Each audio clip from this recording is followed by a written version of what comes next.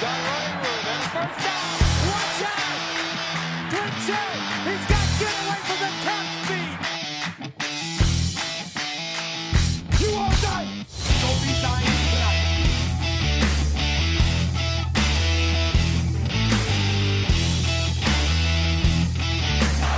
Tagovailoa trying to make up for it. Fires to the end zone. Touchdown! Alabama wins!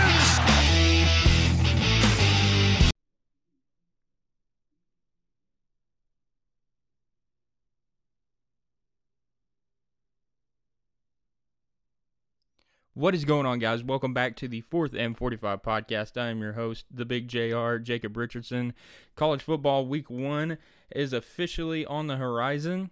I know we've still got a couple of games to go. I will be covering those in the next episode, most specifically Notre Dame, Florida State. Like I said, I'm going to be covering that in next Sunday's episode because, honestly, I don't want to stay up that late covering that game. But anyway, we had officially week 1 of college football. We're going to be talking the game reactions for all of those. We're going to be talking about where some players stand in their particular award races. We're going to be talking about maybe putting too much stock into some teams early with these preseason rankings and what this means for the rest of the season. But before we get into that, I want to talk about the biggest story going on in sports right now. And it's not the Paralympics. It's not anything to do with the actual college football games, but it has to do with a certain high school, or better yet, lack thereof, a high school. I'm talking about Bishop Sycamore. This is probably going to go down as one of the biggest scandals in all of sports. Bishop Sycamore was a high school that claimed to be out of Ohio. They claimed to be a part of an Ohio high school league, and they played IMG Academy on ESPN. Now, IMG Academy is a legit high school in Florida. They produce thousands of D1 prospects. It's like a D1 puppy mill. And they played Bishop Sycamore, and they absolutely manhandled Bishop Sycamore. I think they skunked them like 59-0 or something like that. And the whole time during this broadcast, the broadcasters were really confused because Bishop Sycamore was a school that claimed to have multiple D1 prospects on their roster. And they thought it was kind of weird for a team that had that much talent, supposedly, was getting manhandled like they were. But I mean, that's not something that's new. I mean, IMG Academy is obviously a very prestigious high school. We've seen them play other high schools before and manhandle them. So I mean, honestly, to me, that was not something new. What was really strange was a player got hurt during the game, and they could not verify his roster number. They didn't have his roster number in the broadcast booth, so they couldn't even give a name for the player that was hurt. And all these D1 prospects that Bishop Sycamore was claiming to have, they couldn't verify any of that. So after the game, people started doing some digging, and folks, the amount of conspiracy, the amount of fraud that has come out of this is so big that I would say that it rivals the Black Sox scandal.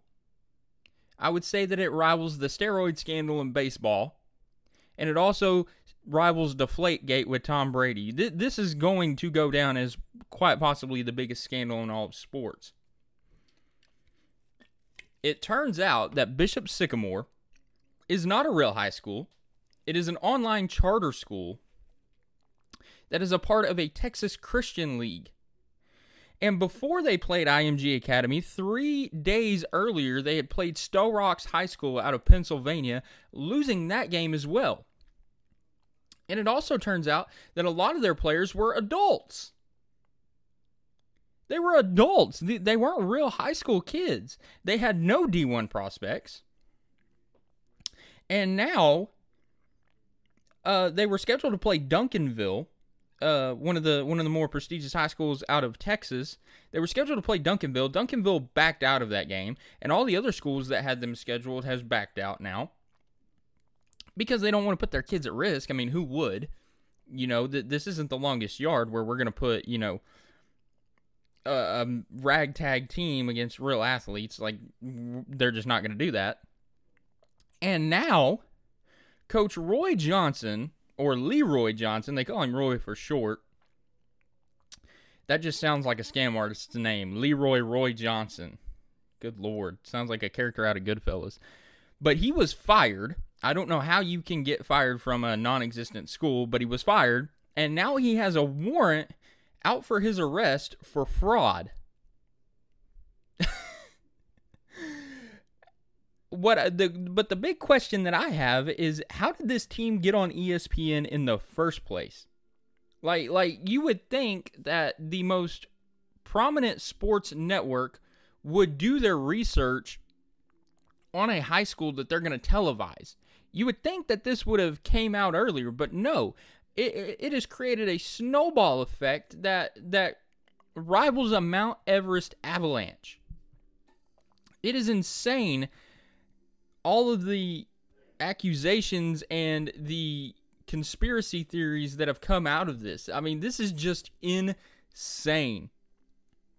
But honestly, I don't want to talk about it anymore, because the more we talk about it, the more it hangs around, and the more attention and the more, I'm not going to say credibility, but the more, I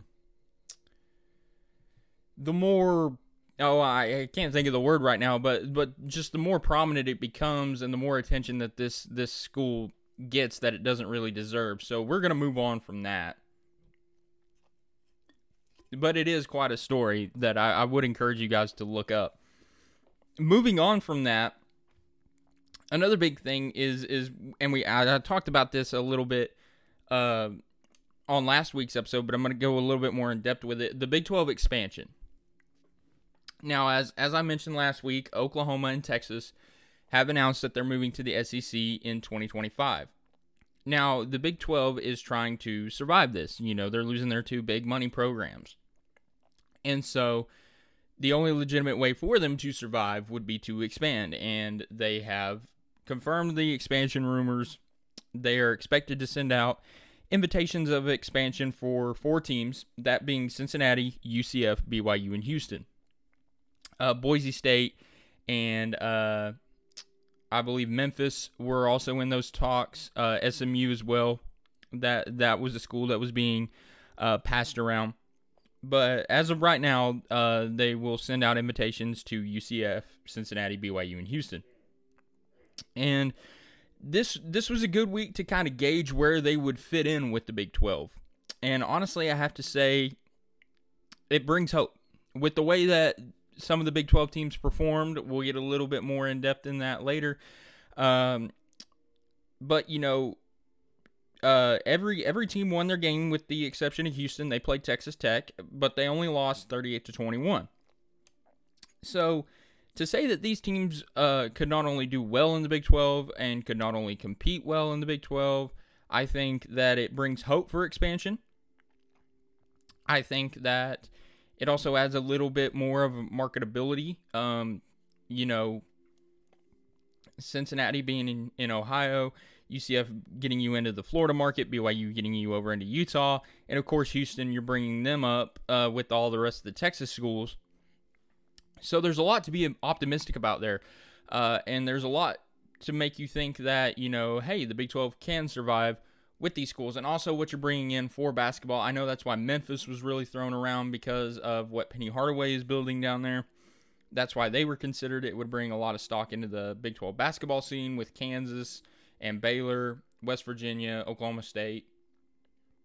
It adds a lot of great matchups, and also with Cincinnati and the season that they're having, and with how a lot of the games played out Saturday. Cincinnati's going to be a really high-ranked top 10. Could maybe break into the top 5. I highly doubt that, but it could happen. We'll see how the voting shapes out. I think the rankings come out either Monday or Tuesday. But it'll be interesting to see where they fall in with the hierarchy there. And Houston with Dana Holgerson, they're always a scrappy bunch. Houston's actually been a really, really good program. throughout the years. I think bringing Dana back into the Big 12, should he stick around after this season, I think that it'll bring somewhat of a competitive edge to Houston, and it also opens up all those teams recruiting pipelines. They can start recruiting a little bit more. It expands borders. It expands horizons. UCF has been one of the top group of 5 programs in the nation for the last couple of years. BYU has always been a prestigious program. They've produced Heisman winners. They've produced Steve Young, Jim McMahon. They won a national championship a while back. And when I say a while back, I don't mean like 2000. I mean a while back. I think like in the 60s or the 70s. But you're adding a prestigious program. So, like I said, there's a lot to be optimistic about for the Big 12 to survive with these 4 programs. And they could join as soon as next season. Of course, Oklahoma and Texas have come out saying they don't want that because that it's kind of a power play. This is a power struggle right now between the Big 12 and OU and Texas. OU and Texas, if they leave in 2025, they wouldn't have to pay out money. But if they leave sooner than that, they'd have to pay the Big 12 a substantial amount of money, and they're trying to avoid that. That's just the economics of college football for you. But honestly, if I'm the Big 12, if I'm Bob Bowlesby, I'm looking at OU and Texas, and I'm saying, hey, put your money where your mouth is. You want to leave, we'll give you the opportunity to leave, but you're not gonna leave without giving us something in return. So I think if you're OU in Texas, yeah, put your money where your mouth is. You've been saying for years that you can be competitive in the SEC. Well, go prove it. Put up the money, go join, and we'll see what happens. And honestly, with how OU and Texas performed in week 1, it's a little questionable. It's a little questionable to say whether they would have success in the Big 12 or not. And that takes us into our game reactions, but I'm not going to start with OU and Texas. I'm going to start with Minnesota and Ohio State. This was a really, really good game. It was a good game to kick off on week 1. But there are some things that I want to kind of dissect about this game. So, Ohio State obviously won that game. They took down the Gophers 45-31. And it was a really competitive back and forth game. Typical Big Ten game. They started kind of slow, and then both teams seemed to find the rhythm the later the game got going on. But eventually, the talent level of Ohio State, overtook Minnesota. Now, here's what I want to take from that game.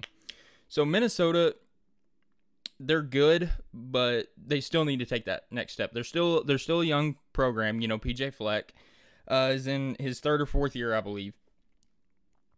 So he's still somewhat early into coaching Power 5 and specifically coaching in the Big Ten. And whenever you're coaching a program like Minnesota that doesn't necessarily have the prestige that an Ohio State or that a Michigan or a Michigan State has and doesn't have that success factor in there, it's a little bit of a challenge. But there's a lot to be optimistic about if you're a Minnesota Gophers fan. They looked really competitive. Unfortunately, they lost their running back. Ibrahim looked to be probably an Achilles injury. So he's probably going to be out for the rest of the season. But there's a lot to be optimistic about. Tanner Morgan looked incredible. He looked incredible against that defense. And that begs the question: Is Tanner Morgan one of the top NFL prospects to look at this year? Honestly, I think he is. I think he showed really great poise. I think he made some big plays that kept him in the ball game. But again, eventually you're playing against Ohio State, and that talent factor just kind of got to him a little bit. He finished with a really good day. He was 14 of 25, 205 yards passing and a touchdown. So I mean, really, really good. Really, really good. I mean, one could say that he outplayed C.J. Stroud, but it wasn't by much. If you are going to say he outplayed C.J. Stroud, it wasn't by much. C.J. Stroud had a really good day in his debut. Started off kind of touchy, But once he kind of settled down, once they made those halftime adjustments, you really started to see, his talent. You really started to see how good of a quarterback he is going to be. And, he had a really good day. He was 13 of 22, 294 yards and 4 touchdowns. He did have that 1 interception, but he's a young quarterback making his first start. It's okay. He just needs to kind of settle in, get used to the system, get in that rhythm and flow a little bit, and he'll be fine. Buckeye fans, you've got a good one, and he'll continue to improve. He missed some throws, but again, he's young. That's just what happens whenever you have a young, new, green quarterback. He's going to miss some throws. But the good thing is he had Chris Olave. Now, Chris Olave, as of right now, the Biletnikoff, I know it's week 1, but the Biletnikoff is his to lose. He was making plays that, you only really saw out of the likes of like a Justin Blackman or a Ryan Broyles, a CeeDee Lamb, a D.D. Westbrook, for all my Big 12 OU OSU guys. That's kind of the comparison. He just has that it factor that, we saw out of Devontae Smith last season or out of Jerry Jeudy, Jalen Waddle, those guys from Alabama. He really looked crisp. He's an experienced guy. He's a veteran. And he's just talented. He just has a knack for finding the end zone. Chris Olave, Biletnikoff front runner. Mario Williams had a really good day running. He had 125 yards off of 9 carries and a touchdown. And so this Ohio, and then that defense for Ohio State is a really, really good defense. As I said last week, I don't have anybody stopping them in the Big Ten. So Ohio State, and they're definitely going to jump up in the rankings. I expect to see them at number 3, maybe number 2, if it's not Georgia. But Ohio State looks to be like the real deal. Ryan Day, congratulations, my friend. You have a team down there in Columbus, as you always do. Now, the only real bad thing I had about this game, I was unbiased. I really didn't care. Obviously, you always want to see an upset. But at the end of the day, it really doesn't matter for me who wins. I had Ohio State winning this game anyway, but the question that I came out of this game with, and the only thing that really made me upset, is targeting. I don't know what these college refs did during the offseason, but they did not brush up on their skills. They did not brush up on college football rules. I think they went out and they vacationed and went on a however long bender in Hawaii, because that's what it looks like. There was a play. Latham, the cornerbacker, safety, or whatever he is for Ohio State, made a hit on a Minnesota receiver, and there was head-to-head contact. I don't care what anybody says. You look at that, there's obvious head-to-head contact. And for years now, the NCAA has had a problem with this targeting rule. They cannot figure it out. And for anybody that's saying that wasn't targeting, I want to remind you of something. In the college football playoff last year, James Skalski, a linebacker for Clemson, made a hit on Justin Fields that was ruled targeting. Skalski hit Fields in the midsection with his head, and he was ejected from the game, and Clemson went on to lose that game. Now, if you go back and you watch that hit, Skalski's hit on Fields, and then you watch Latham's hit on the Minnesota receiver, please tell me how Skalski's hit is targeting and that is not.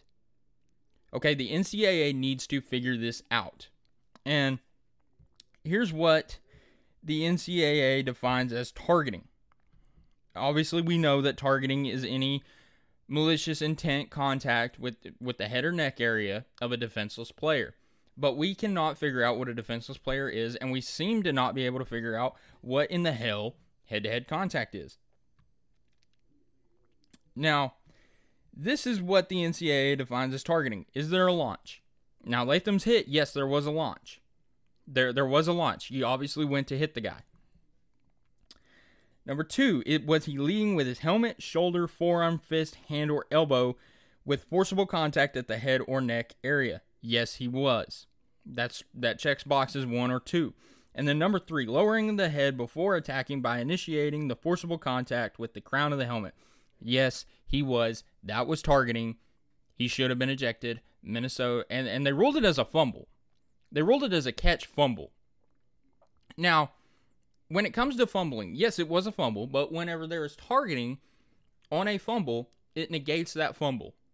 Targeting overrules the fumble call.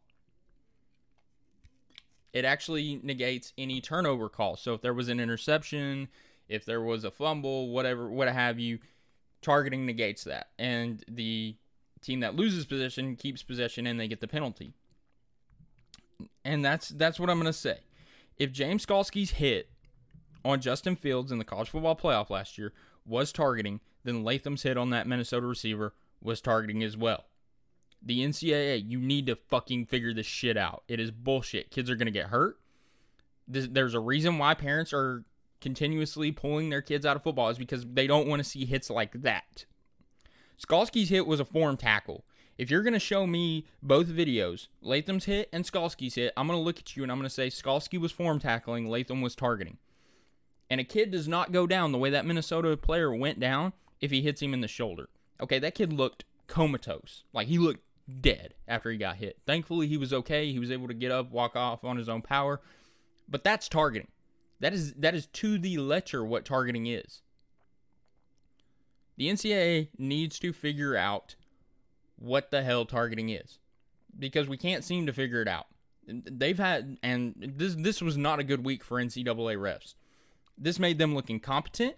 This made them look stupid, and it made them look like they need to go back down to Pee Wee to freshen up. That is ridiculous. The atrociousness of reffing in college football is absolutely atrocious, and I'm going to get more into it, but I want to move on, because then I'm going to rant for the whole hour that I'm on here, and you guys just aren't going to be very well entertained. So my thing that I took from Ohio State, you just got to fix the minor stuff. Obviously, that's what week one's for. You got to fix the minor stuff, and then you'll be okay. The machine will keep chugging along, as it has been. Then we move on to the next prominent game, which is UNC Virginia Tech. I hate being wrong sometimes, folks, but when I'm wrong, I'm wrong, and I will admit it. I put way too much stock in this North Carolina team. I said that they were going to beat Clemson. I said that Sam Howell was the second best. You could argue that he was number one in the quarterback rankings for college football. I was wrong. Virginia Tech took down number 10 UNC in Blacksburg by a score of 17-10. Virginia Tech came to play, folks. You know, Justin Fuente had that group ready to go. Sam Howell did not have a good night. He went 17-32. He had 208 yards, only one touchdown to 3 interceptions. Wow, that is not a good performance for a guy who a lot of people were saying was in the Heisman conversation this year. Not a good debut. Burmeister from Virginia Tech absolutely outplayed him. He went 12 of 19 for 169 yards, a touchdown, and 1 interception. Yeah, I put way too much stock in UNC, and I can sit here, hang my head in shame, and say that I was wrong. Now, is it a season-ending loss? No, obviously. The old adage is it's better to lose early than it is late. So, a saying that I like to say is a win will always show you how good a team is, but a loss will show you what a team is made of.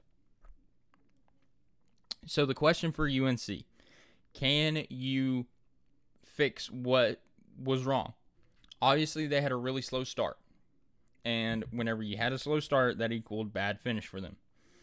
Sam Howell never looked like he got into a rhythm. He never did. He was running for his life the whole game. UNC, you got to fix that O-line issue if you want to be competitive in the ACC this year. You can't have Sam Howell picking turf out of his face mask after every play. So, the O-line, big issue for UNC. But to give them some credit, they were facing a very, very good defense in Virginia Tech. I think Virginia Tech, outside of Clemson, may have the best defense in the ACC. I think Virginia Tech is probably going to be the dark horse out of the ACC this year. But yeah, put way too much stock in UNC, and it bit me in the ass. So, but a lot to be optimistic about if you're still for UNC. You're still a good ball team. Not real much other than that, not a whole lot of competition in the ACC other than Clemson. So I mean, you got that game out of the way. But the question is will it come back to bite them? What kind of season is Virginia Tech going to have? I think if they play every game the way they played UNC, they're going to have a really good season. But, we'll see. But let's talk about that environment in Blacksburg. Oh my gosh, how we missed fans in college football. That Inner Sandman is unlike anything else that I've seen in college football. That stadium was electric. It was rocking. They were ready to be back. As much as the players, if not more than the players. That environment down in Blacksburg is incredible. And I would hate to be an opposing team going into that environment. But moving on from that, let's talk about Oklahoma and Tulane. This was a game that had upset alert written all over it. A lot of people thought that Tulane was going to lay down for Oklahoma. They were not. They came ready to play, and they almost pulled off a great upset had it not been for an atrocious officiating call. We don't know what pass interference is. Just like we don't know what targeting is in college football, we don't know what pass interference is. Late in the game, Spencer Rattler threw what looked to be his third pick of the game, after throwing one on the second play of scrimmage, looked what looked to be like his third interception. And then it gets ruled pass interference on Tulane, which was ridiculous. That defensive back got slammed to the ground by Hazelwood. That was not pass interference in any right. This was Big 12. This was officials protecting a blue blood, as it always is. That's always what happens, But thankfully, OU held on and avoided a big upset. This was a really bad performance by OU, especially on the defense. On the defensive side, you cannot allow a team like Tulane to march up and down the field on you, and you cannot allow a quarterback like Pratt did to go 27-44, 296 yards, and throw 3 touchdowns. You just can't have that if you're a college football playoff contender. And if that's the performance we can expect from Oklahoma, if they do make the college football playoff, pray for them. Because if that's the performance they're going to put up against a team like Tulane, as the number 2 team in the country, they're not going to be number 2. I told you they weren't going to be number 2. They're going to drop after this. Georgia and Ohio State both are going to overtake them, and they'll be lucky to be number 4, depending on how low they want to drop Clemson after their loss to Georgia. But, come on.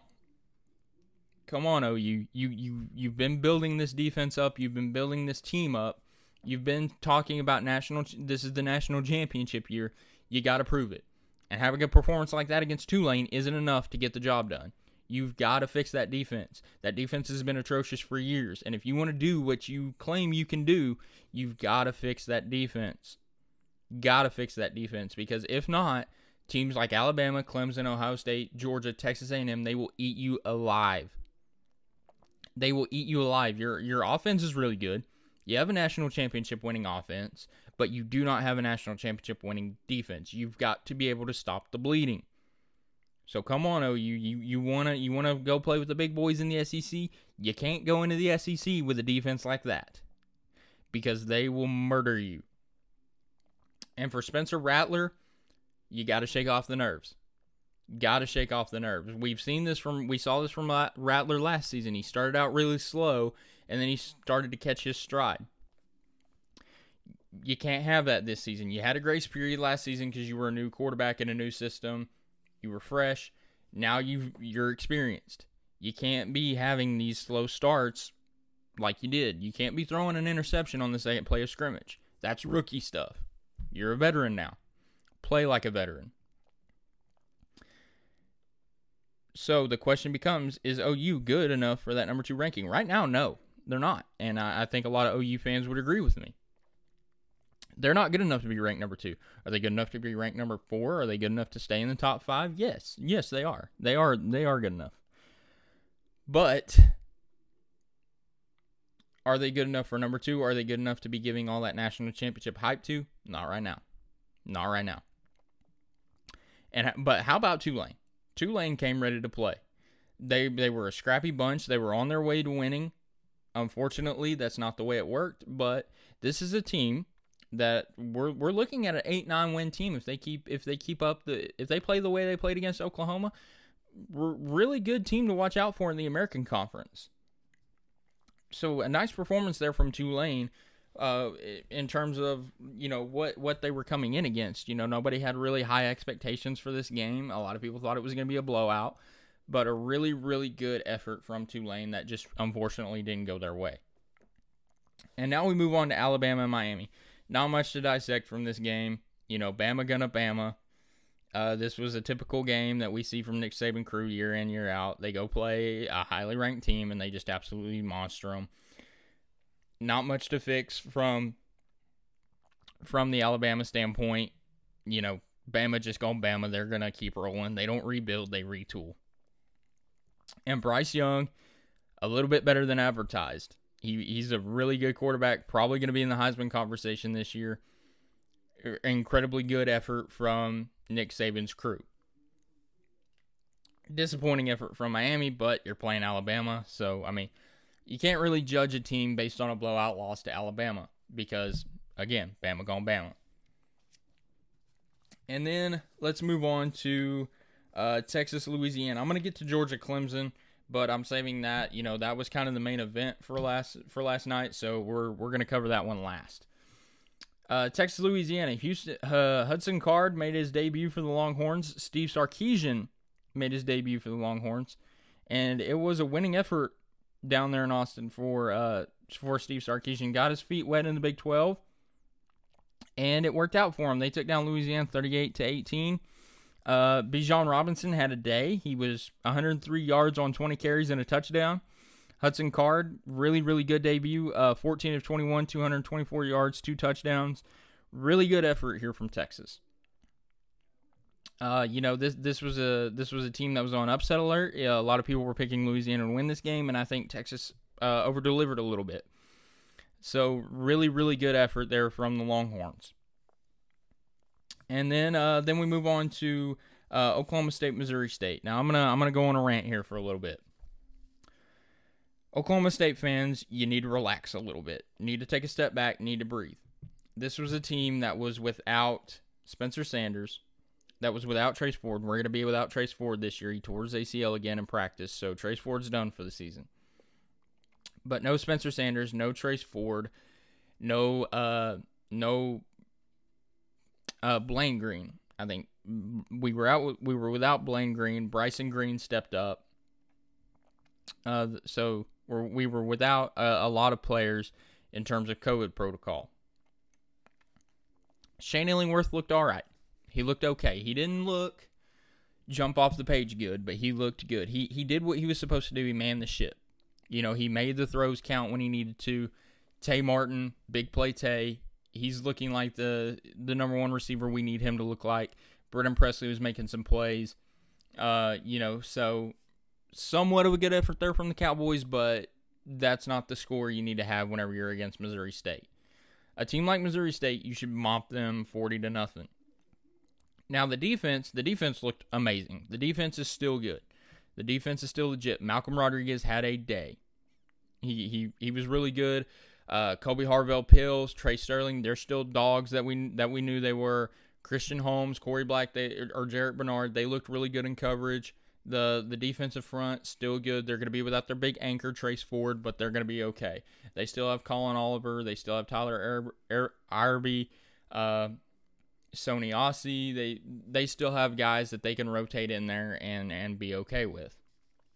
Now, the offensive line, however, was bad. Now, again, we were without a lot of offensive guys, a lot of our experienced guys, so we were rotating in fresh guys that were greener than baby shit into that O-line. So that's why the O-line didn't look that good.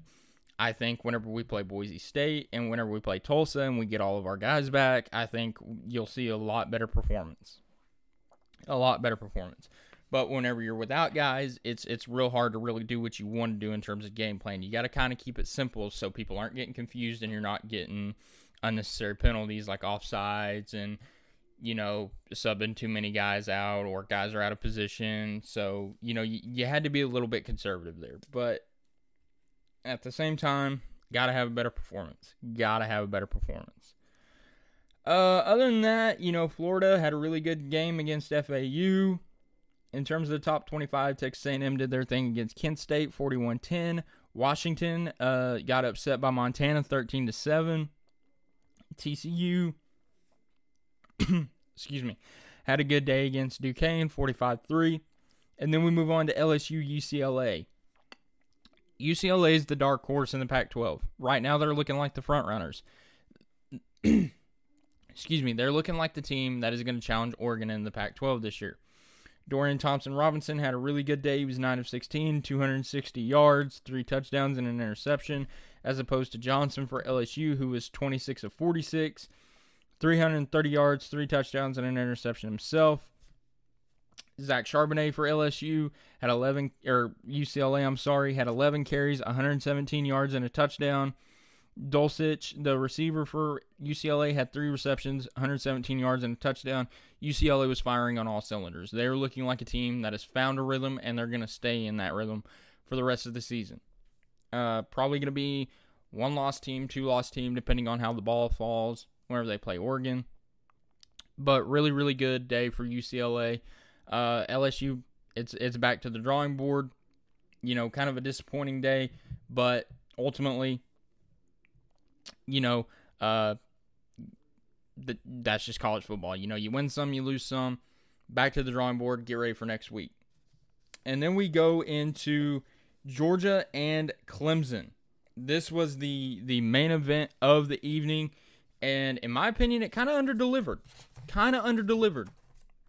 There wasn't an offensive touchdown the entire game, and there was a lot of hype surrounding DJ Uwangali, Justin Ross, JT Daniels, and that Georgia offense, and it really underdelivered. But it was a really good game if you're a defensive guy.